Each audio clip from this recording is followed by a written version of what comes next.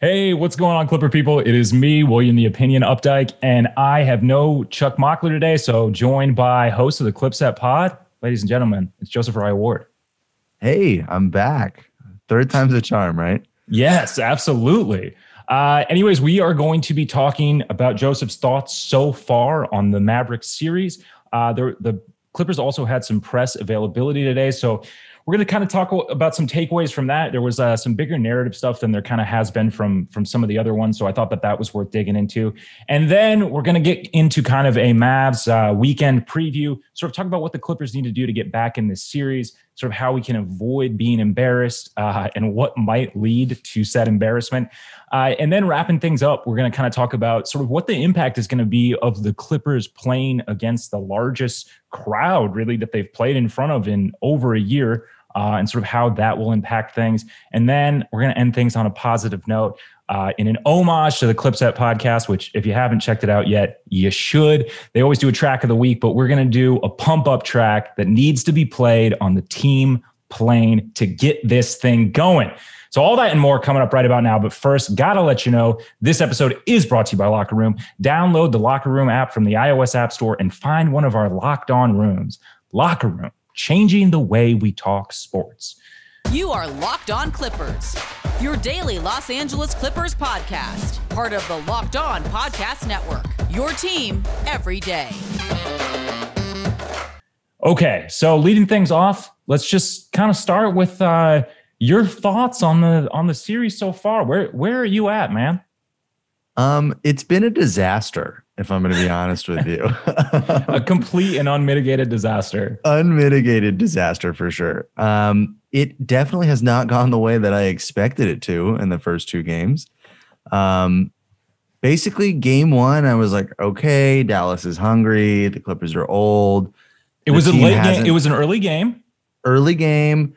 Clippers haven't played in 2 weeks, basically, because the only other time they had played was the Canoes for, 2 straight games. So I was like, okay, whatever. They got that out of their system. There's no way that they're going to come out that soft again.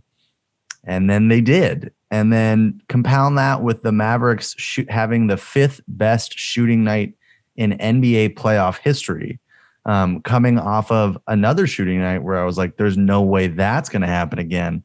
It has all compiled into really just the worst way this could have started. Yeah, absolutely. I even felt like we got really good offensive performances in game 2 from both of our superstars, which we didn't see from both as much. Like they weren't terrible, but they weren't like, they didn't even combine for 50 in that game 1. And in game 2, I thought offensively they were about as sharp as they were going to be. And the role players, I mean, you would have expected more, I guess, out of Morris, but it wasn't like no one was like really bad offensively. Right. So yeah, I that one was definitely a shocker. That one, I don't know. That one, I would say we were down bad on this podcast after that game too. Yeah, you were. It sounded like it. You were down bad for sure. We were going through it. So what? I mean, I know that everything is kind of trending downwards right now. People are rightfully so a little upset with the way things have gone. But what has been your biggest sort of positive surprise through these 2 games so far? Honestly, it's the play of Nick Batum. Love it. The Batum battalion is strong. We are very fired up. We feel like he should have played more than 19 minutes in game 2. But just him being able to carry over this incredible regular season that he's had into the playoffs and being a positive impact player. I mean, plus minus isn't a be all end all, but he is a plus 13 over 2 games in 2 games where the Clippers lost. So he has definitely brought some positive things. He's 5 for 10 from deep. And so his shooting being there, and I think defensively, he's one of our better options at this point among a bevy of bad options. So just to me, the Nick Batum minutes have been really a bright spot amongst an ocean of not very bright things.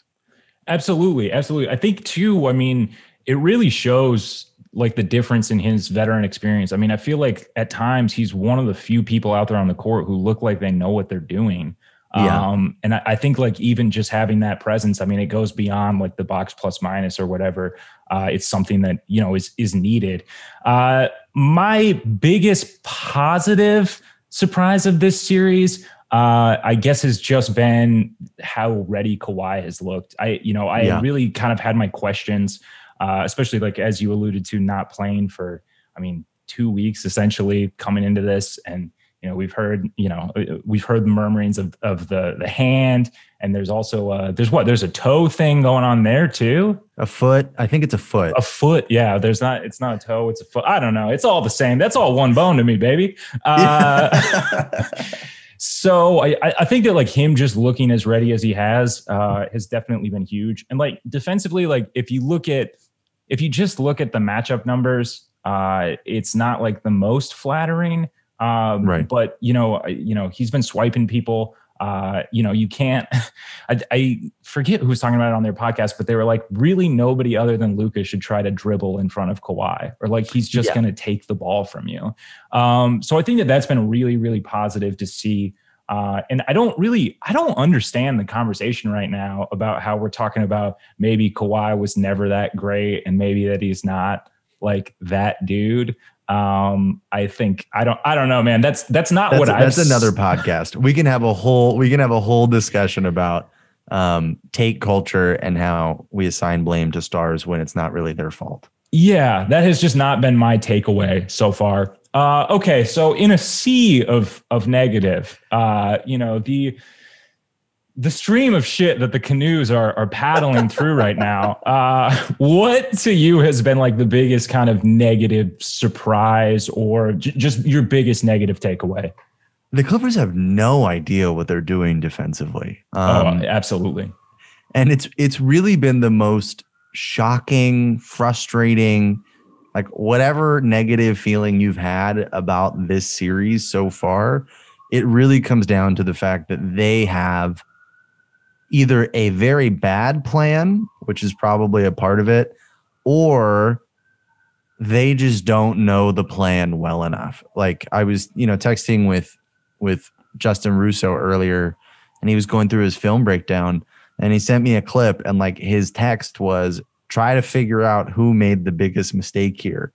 And it was impossible because all 5 guys made a very glaring mistake that led to an open basket. And so just their inability to really stop anything at all has been the biggest thing for me. Now, do you think it's like due to, maybe overthinking this thing? Like, I just think that the defense, like it looks different than what we saw in the regular season. And I'm just not understanding why, given all the continuity sort of absences, you're also going to try to like throw a bunch of new wrenches in the system. Yeah, I agree. I think Ty has done way too much. And if it's not Ty, then Craig. But whoever is controlling like the defensive schemes right now, they're just trying to do too much. And every conversation I've had online, offline, the same refrain is you can't stop everything all the time. And that's what it feels like they're trying to do. Absolutely. Yeah. It just seems like, and we'll talk about this later, but like, you got to just try to take away one thing. Like you're not going to stop Luka. Like he's a generationally great player. And I don't want to take anything away from him on this podcast, but like you have to take away something. You can't take away everything, and especially not at once. So my biggest negative takeaway has been one that I'm kind of surprised at. And it's just how thin we are at the guard. We knew, like we'd known about this, of course, but we just have so many guys and kind of different looks that I thought somehow the pieces would fit together. But there are not a lot of guys at the guard that I'm trusting to be on the floor right now. Patrick Beverley has been a negative in both games, and not just in the box score. Like he's looked it to the eye as far as I'm concerned. Rondo has been good. His minutes were kind of cut in game 2, which I didn't fully understand. Man was one of the few adjustments that I did think was a step in a positive direction in game 2. But Reggie, who I thought might be able to kind of turn things around from his playoff performance last year, I don't know why, but I mean, it's not good. And at times we're running like 2 and 3 guards. Like, this is a wing heavy team. I just don't really understand why we're putting out more at our weakest position. For sure. I think the Pat Bev injury sort of sapping some of his ability to be conditioned and like be sharp has really hurt. I also think this is just the worst possible matchup for our guards right now. So like in the state that the Clippers are in, Luka is going to be on the floor for 40 minutes a night. And so that means you've got 40 minutes of a mismatch if you have any guard on the floor at all, because he's 6'8". And so it's just been really tough. The guard play has been rough. We can, nitpick Pat Beverly's performance in both games. I think he was worse in game 2 than he was in game 1. I'd agree. I thought game 1, he was mostly fine other than his first stint. It's just you can't ask him to do something that he's not equipped to do, and that's guard Luka, which we found out very quickly at the beginning of this series. It's never been successful for him, though. Like in the regular season, dating back to last year, like it's like you say, like Luka's too big. It's too much of a mismatch. Yeah. It's too much to ask. Yeah. And then, just combine that with Rondo maybe giving a little bit more defensively than the other two right now, even though I like Pat Bev on people who aren't named Luka Doncic. He's just been so tentative offensively, and it's basically allowed the Mavericks to take him out of his game. I felt that most in the second half of game 2, where he wouldn't shoot the ball. And, anytime he got the ball kind of stopped because he didn't really know exactly how to attack it. And we'll get into the presser recap, but that's something that really encouraged me was Ty pointing out that he needs to be more aggressive if he's going to be on the floor. So absolutely. Yeah, absolutely. So as Joseph alluded to, we're going to be getting into this presser recap, but first I got to take a second to tell you about Built Bar. It's the best tasting protein bar on the market, and the new and improved Built Bar is even more delicious than before. Comes in 18 amazing flavors, including nut and non-nut flavors. Do you have a nut allergy, Joseph? No, but I have a food pollen allergy. Okay, well, I can't comment on the pollen status, but you're safe with Built Bar. The 6 new flavors include caramel brownie, cookies and cream, cherry barcia, lemon almond cheesecake, carrot cake, and apple almond crisp. The bars are covered in 100% chocolate, no pollen there, soft and easy to chew. Built Bars are healthy. They're great for the health-conscious person. You can lose or maintain weight while indulging in a delicious treat. Bars are low calorie, low sugar, high protein, high fiber, so they're great for the keto diet. And right now they have a very special offer for our listeners. For a limited time, you can get a free cooler with purchase. This is only while supplies last, so you're going to want to get on it. Go to BuiltBar.com and use promo code LOCKED15. You'll get 15% off your next order. Use promo code LOCKED15 for 15% off at BuiltBar.com. Okay, so we're back and we're talking about the presser recap. We haven't talked so much about the press conferences so far through this series, mainly because a lot of it feels a little scripted to me. We're getting a lot of the no concern, no problem. Hey, man, don't worry. This one, there was a few things, I guess, that stuck out to me. Serge not being fully healthy. They said there was a flare-up, which I guess was interesting to me because he was working out after the game in which he only played 5.5 minutes. What do you think? Is there anything to this or? So I think that the working out after the game was to see what his pain level was after some rest. So there was the play where he turned the ball over, I believe is the last play of the game. So Serge is in the paint and he's open and he gets the ball. And he kind of puts it on the ground and he moves a certain way. And then he just kind of throws the ball away and doesn't move very well after that. It was the back pain. Yeah. And so I definitely think he's not right. It definitely explains some of the limited mobility aspect. He looked kind of good when he came back. And then this week off seems to I thought in game 1, like all things considered, I mean, he looked pretty good. Still a little limited, a little hobbly. So, I mean, Ty, the really grim sentence was he's in a good deal of pain is what he said when he was giving the Surge update. So, I don't think we're going to see him in game 3, and that's kind of a big problem. Yes, I do think it's a big problem. I think that we kind of should have been prepared for that, like through the whole season, though. I mean, we had our questions on this show, and I'm sure you guys might have talked about it too, about like whether he would even be available for the first round of the playoffs. Because we heard nothing from an update status. It took I swear it took until was it the same week that he played that he appeared in 5-on-5, like full practice again? So with how long the timeline was, it's hard for me to say that it was a rush back, but I don't know if it's already a question this early on, like maybe he just was never fully there, which is definitely going to be a detriment. But I do think that like the center thing is something I'm a little less worried about, I guess, than I thought I would be, at least in this series. Yeah, this series for sure, there's going to be a lot more small ball. And while there's a larger discussion to be had about how long you can actually do that, it would be nice to have another sort of innings eater big off the bench that you can kind of rely on to do hard screens, rebounding, and can shoot a little bit. So his absence is going to be felt, but we've really played without him for 3 months. So there's not much to do there. Yeah, it just kind of might be where we're at. So I guess, like you talked about the small ball, we heard that there might be a change in the starting lineup. Very cheeky Ty Lue in this press conference. What do you make of that? Do you want there to be a change in the starting lineup? Like, what is your kind of ideal sub, I guess, in that situation? So I have a note on the doc for later, but I'll just use it now. I want the Clippers to set the dial to Wumbo. Okay. And the one change that I would do if it were me in charge is I would swap Pat with Nick Batum.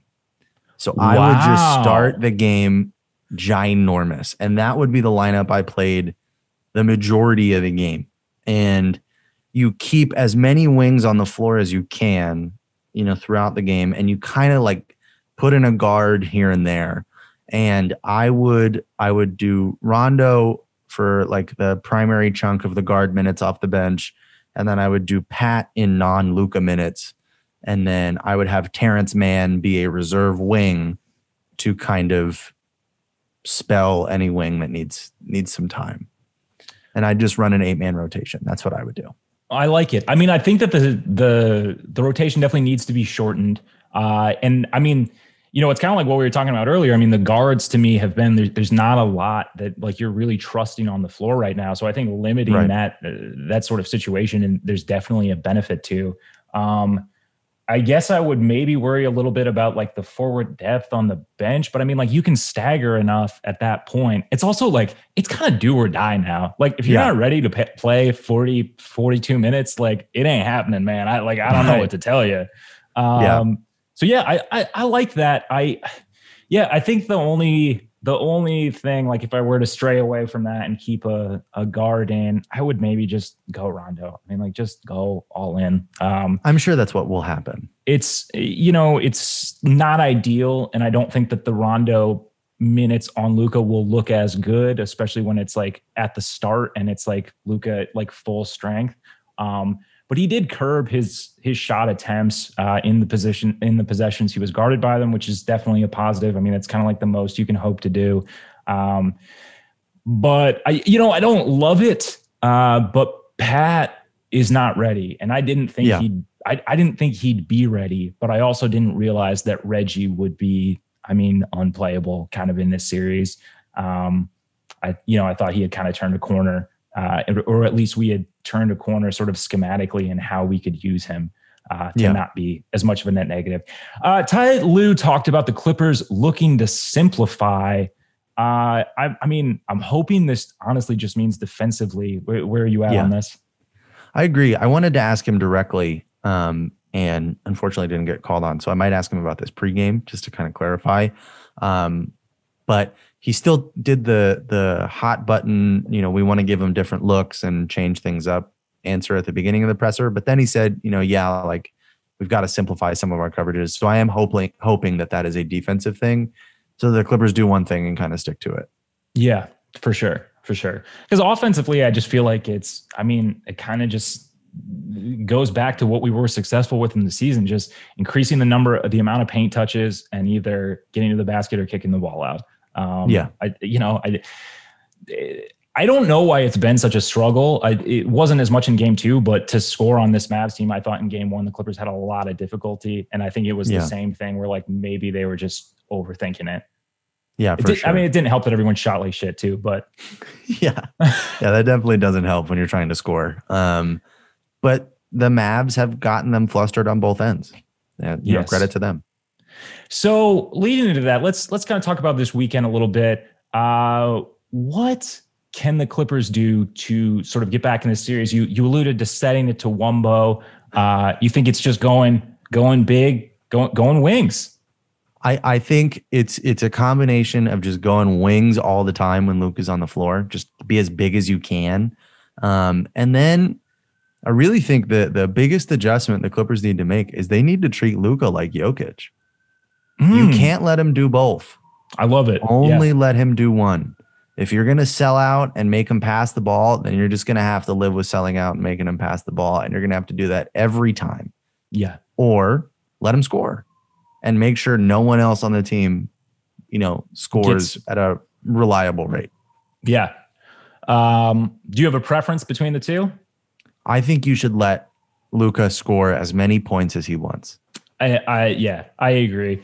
I think that just keeping his teammates out of rhythm is going to curb some of that like insane 3-point shooting that we've been seeing. It just is what it is. If you can just limit his facilitating, keep him from getting everyone else going, and like make him do all the work, it also makes it a little bit easier to exploit that mismatch on the defensive end, which we have not, I don't think we've really taken enough advantage of while he's on the floor. For sure. Absolutely. Luka needs to be hit at least 15 times a game with like a really hard screen. Yes, absolutely. That just needs to happen. Yeah. Looking at you, Morris.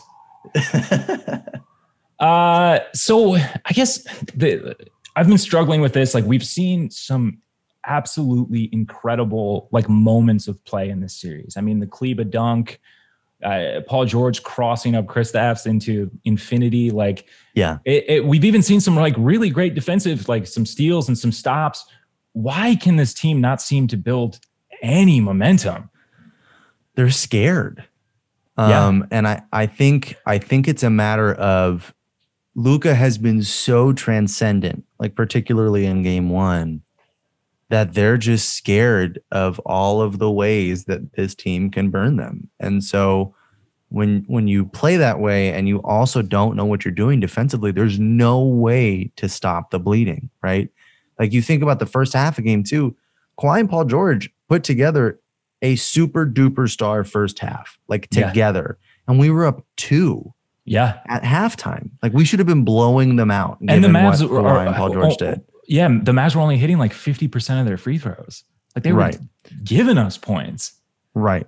And then the Mavs came out and they punched us in the mouth again in the third quarter and we rolled over. It's like the team didn't give up. The team tried to fight back, but you got to get stops if you want to build momentum. And we just haven't been able to do that because we're scared. Yeah, absolutely. Absolutely. What role player to you is going to be key to kind of like to keeping the Clippers in this series? I mean, it's Marcus Morris. Yeah. It just is. Like it really, you think about Marcus Morris's career and the line has always been, if you're relying on Marcus Morris to be a championship team, you're not a championship team. Like he's always been kind of inconsistent. Mm-hmm. And I just think we need to see first round Dallas Marcus Morris from last year. Yeah. And I don't know physically if he's there, but that's what we need. We need a hard-nosed, good on-ball defender who can hit shots. And that's, if he does that, we win games. And so I think it really kind of falls on him. Like we need a third guy offensively and it's got to be him. Yeah. I didn't want to say this, but I unfortunately, like with the guard situation, to me, Rondo has become more important in these playoffs than I had ever would have hoped he would have to be in a series. He's just the place setter. He's like one of the few guys who, I mean, is seeing the game at a high enough level to somehow be a positive contributor, even when no one seems to know what they're doing on either end of the floor. And it's not a great, it's not a great sign to me that like, this is where I'm at someone who needs to step up, that it's like this crucial, but it's kind of where we're at right now. So what's going on with your son, Zoo? My large adult son, my beautiful boy. He had a very good game one, and I know he got a lot of hate, I think, sort of nationally because of all the shots that Luka hit over him. But he did exactly what he needed to do. He was in all the right spots. He contested every shot. He forced Luka to do something that superstars do, which is hit tough shots. But that's all you can ask for, right? And everything he did well in game one, he did like horrifically in game two. He was lost. He looked like a baby giraffe. And the only thing he's got to do is shake it off and come back and just play hard. If he plays hard and he does what he's supposed to do, I trust his ability. But if he comes out and game two is in his head, he's unplayable. Like he's going to be unplayable. Do you think that got to him, sort of like some of the backlash or whatever from that game one kind of? I don't know, man. I mean, I wish I was a fly on the wall in like film sessions to hear whether or not he got it from the coaching staff. Mm-hmm. Like, oh, you have to do, you have to be even more perfect. You know what I mean? Yeah. It's either that or, Luka rode the confidence and just toyed with him and it ruined his confidence, for sure. Which can happen. Or they changed up some more coverages and Zoo was trying to figure out where the hell he was supposed to be. That's what I thought. Honestly, like watching the game, I was like, Zoo doesn't know where he's supposed to be. Like, this is not what he normally looks like out there. And like watching that game one, like in the moment, I was not loving Zoo like on Luka with space. But like you take a step back and like actually look at it, and it's like he attempted 6 3-point attempts, like almost all of them, or at least 4 of the 6 were step backs. And like he hit 50% of them. I don't know what you do with that. Like, I think that you live with that result, to be perfectly honest. And so there's not much better that, like he could have really done in that game one. For sure. Just real quick, one thing I want to say about percentages that I think we all kind of fall into is like when someone shoots 40%, that doesn't mean every night they're making 4 out of 10 of those shots. So when you say like live with it, okay, he hit 50 tonight. That means at some point he's going to hit 30, 20, 10% of whatever he's taking. So keep giving him a diet of difficult shots instead of easy ones. Absolutely. And that's kind of one of those things, like, can the Clippers stay in this series long enough for the law of averages to kind of swing back the other way?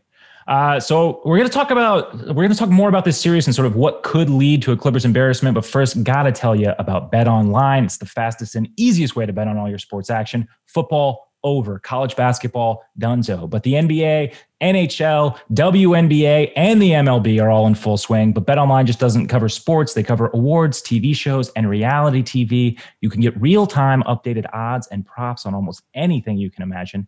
BetOnline has you covered for all the news, scores, and odds. It's the best way to place your bets, and it's free to sign up. So head to the website or use your mobile device to sign up today and receive your 50% welcome bonus on your first deposit. Use promo code LOCKEDON for your 50% welcome bonus. BetOnline, your online sportsbook experts. Okay, so we're back, and we're just talking about sort of, I guess, the bad stuff now that could happen. We talked about this a little bit last segment, so we won't super go over it again, but you think like of limiting the scoring or facilitating of Luka, it seems most important to limit the facilitating, right? Yeah, he's going to score either way. Yeah, exactly. So you either allow him an easy path to getting his teammates involved or you don't. And I would rather you don't because he's going to get his points. I just love the effect too of like everyone not getting constant touches on the ball. Like it's going to fuck with you. It's going to mess with you. So I think that I absolutely agree. I think that he's a transcendental scorer. Like it's just going to happen. You have to eliminate his facilitation. So for sure. what to you right now? I mean, I think we're both going to say the same thing, but like, what is the Clips' most glaring weakness coming into this next game 3? Defensive game plan. They don't know what they're doing. Yeah. Yeah. It's too complicated. What they're doing is too complicated. What is it? It's a soft trap and then overcommit on the help. Like, I don't really understand what it is. It's okay. Everyone on the floor, your job tonight is to stop the other 5 guys that are on the floor. And every single one of you has to do it to every single one of them. And like, that's what it feels like is I need you to stop everything all the time, which is impossible. Allow nothing. Yeah, exactly. We're going to shut them out in game 3, dude. Look, we're going to look like idiots. It's going to be 100-0 and we're going to look so dumb. Oh, they figured it out. They just needed more reps doing the stop everything defense. Yeah. So, I mean, a big thing that we've talked about sort of all season or like being excited for the head coaching change to Ty Lue has been these adjustments. Where are you at with what we've seen so far? To steal, I think, Lucas Hahn's take, which is something I do very well.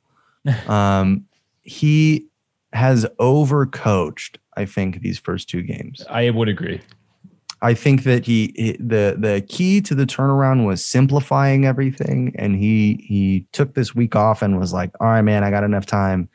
We're going to do everything, and that's really going to throw him off. And maybe it would have if we had done it well. Yeah. You know what I mean? Like I think about it and I'm like, maybe all these like different looks would have thrown Luka off balance if we had executed. And I just don't think that this team can execute that kind of frantic, manic like game plan. Yeah, I'm with you. It just has to be one or the other. Like if we're doing like the frantic different looks on Luka, okay, great. But then like everyone else needs a simple defensive game plan, not like that they're going to have to like commit on every other possession or it just feels to me. And I've said this, like I said this about game 1 too. Like it still feels to me like a rough draft that Ty Lue is, been banging this thing out late at night, and it needs a couple eyes of just editing. Like just sometimes you just got to cut it down a little bit, which is great. It's great that we're hearing that. Like they are seeing that as well. The other thing I guess that's been killing me is just the defensive rebounding. Like we have been doubled up on second chance points by the Mavs in both games. And this is not a team that's shooting poorly. It's not like they're getting a lot of offensive rebounds is the thing. Like that's the thing that kills me is that like there's not like a whole lot of opportunities and they're still able to get them. And this has been an issue in the Clippers closing out games all season when games are in, the clutch, which I hate the stat, but whatever. That to me has been a glaring weakness. For sure. And it's really frustrating, particularly because the Clippers were so good at it in the aggregate all season. They ranked in the top 10 and offensive rebounding percentage allowed, meaning they allowed, the top 10 fewest in that. A lot of the confidence I had coming in was all this peripheral stuff that I thought the Clippers did really well. But then when you really look at it, these small ball lineups, trying to go up against teams that do have traditional bigs in crunch time, they have struggled in securing rebounds and all of that other stuff. And the boxing out has been a problem, and just knowing what they're doing has really been an issue. And I think part of that comes from on-court chemistry. And I think part of that just comes from, I don't know, it feels kind of like haphazard most of the time. Like they're trying to do something that they kind of remember Ty saying that we got to do, but they haven't done it enough to really master it. You did half the reading for class. Like you didn't completely blow it off. You did half the reading. But now you're really trying to make a strong argument about it. And it's going south. Exactly. For sure. Yeah. So what would you like to see more of from Ty Lue from an adjustment perspective? More Batum minutes. I think love it. Riding your horses more. I think not Kawhi and Paul George because he's ridden them pretty hard, but just riding the guys you can lean on. More wings, and I really just think the Clippers need to stay home. We've been circling around it, but let Luka go 1-on-1. Stop the soft switching or whatever. Stick to your man everywhere else, and if he scores a tough basket, he scores a tough basket. But you're not going to let something easy happen. So that's what I want to see. Absolutely. All right. So I guess the last real thing I want to talk about is the Mavs have not been an exceptional home team as we head back into Dallas. Their road record and their home record were identical, about that 58%, which, they did have I think they had the second most sort of COVID misses of players and stuff next to the Celtics. So that certainly is a factor. So I guess, what are your thoughts? Like, do we see Dallas looking different at home in the playoffs? And sort of what is the impact to you of the largest team or the largest fan base that the Clippers have played in front of in, over a year? I'm terrified of it. But I'm also, this is going to sound crazy, I'm also super excited about it because I kind of feel like Clippers have played their best when they've not necessarily the villain role, but the underdog. When they've been counted out is when they've played the best. So maybe the anxiety of Clipper Nation, which was very present in game 2, I was there. Every time the Clippers are in one of these games where it's close and they're kind of behind, the arena goes quiet. Everybody gets anxious and you can feel it. And so I know that they feel it too. So maybe feeding off of the hatred of the Dallas faithful will kind of propel them to get their shit together. I love that. I looked at that series that, we'll remember for the rest of our lives in 18-19. And like the only 2 wins that kept the Clippers going against the Warriors were both at Oracle. Right. And I think that there is something about that's like in the identity of this team. And I also think, it would be the most Clippers thing ever to lose both home games and then win both Dallas games. I'm not saying that will happen, but it would truly be the most Clippers thing ever to me. Yeah. Just because then we would get we're in the driver's seat quote from Paul George again. That's really what we would get. Love it. Love it. Love driving. Love being in the driver's seat. We're all going to be sitting on Paul George's lap, driving this baby to the Larry B. If only. All right. So talking about going back to Dallas, we're going to end this on like a positive note. I want you to pick a player and a song that they will play on the team plane to get these guys to right the ship, to get everybody pumped up and going. What's the player? What's the track? So here's what I think happens. They're already in Dallas. Okay, so the plane rides happen. I think it was a very quiet plane ride. They're all somber. Tomorrow afternoon, they all load up in the team bus. They're all listening to, whatever Kawhi wants to listen to, because Kawhi is a music aficionado. And everybody's vibing to his sick tracks. They listen to the whole project that Kawhi just produced. Ooh, love it. And all of a sudden, from the back of the bus, you hear footsteps. And a lone man walks to the front of the bus and he unplugs the aux cord. And everybody loses it. What are you doing? We're getting ready for the game. And he says, listen here, guys. I got something that you need to hear. And Luke Kennard reaches into his back pocket. He pulls out his iPod Classic. Ooh. He scrolls down to LL Cool J in his artist file, and he says, this is what you need, and plays Mama Said Knock You Out by LL Cool J. I love it. And then it's perfect. Ty Lue break dances at the front of the bus, and everybody gets fired up. Oh, man, I love it. Yours is way more dramatic than mine. I was just thinking that, so Paul George wants to play a song, and normally they kind of don't really, they don't really like let him Paul's get vibes. They don't let him get the aux cord. Sometimes he's kind of taking the whole thing off the rails, and people are kind of like, yeah, man, I don't know about this. But they give him the benefit of the doubt. And he's like, this is a song that I used to listen to in Palmdale. It really got me through some rough times. Plugs it in, instantly fires up freaking The Replacements, Bastards of Young. And he's air guitaring that opening riff. And everyone is kind of like, everyone is semi-embarrassed of what he's doing, but they like the sentiment, Right. Right. Resets the vibes. It resets the vibes. And it just seems The Replacements are the Clippers of bands. So I feel like it's analogous. Okay, it's a good take. I like that. I'm going to run with that one. That's good. I like that. All right. So before we get out of here, where can these people check out your work, check out your thoughts, check out what you're doing? If you don't already, you should listen to the Clipset podcast. We are available anywhere you get your podcasts. You can follow us on Twitter at ClipsetPod. You can follow me on Twitter. It is my full name. I apologize for making you type in 15 characters, but it is at Joseph Raya-Ward. I will retweet this. So if you're listening to this and you want to follow me, just click on that. Follow my co-host, Brian Cullen. I think his middle initial is in there. I think it's Brian S. I think Cullen. it's Brian S. Cullen. Yeah, you can follow him on Twitter too.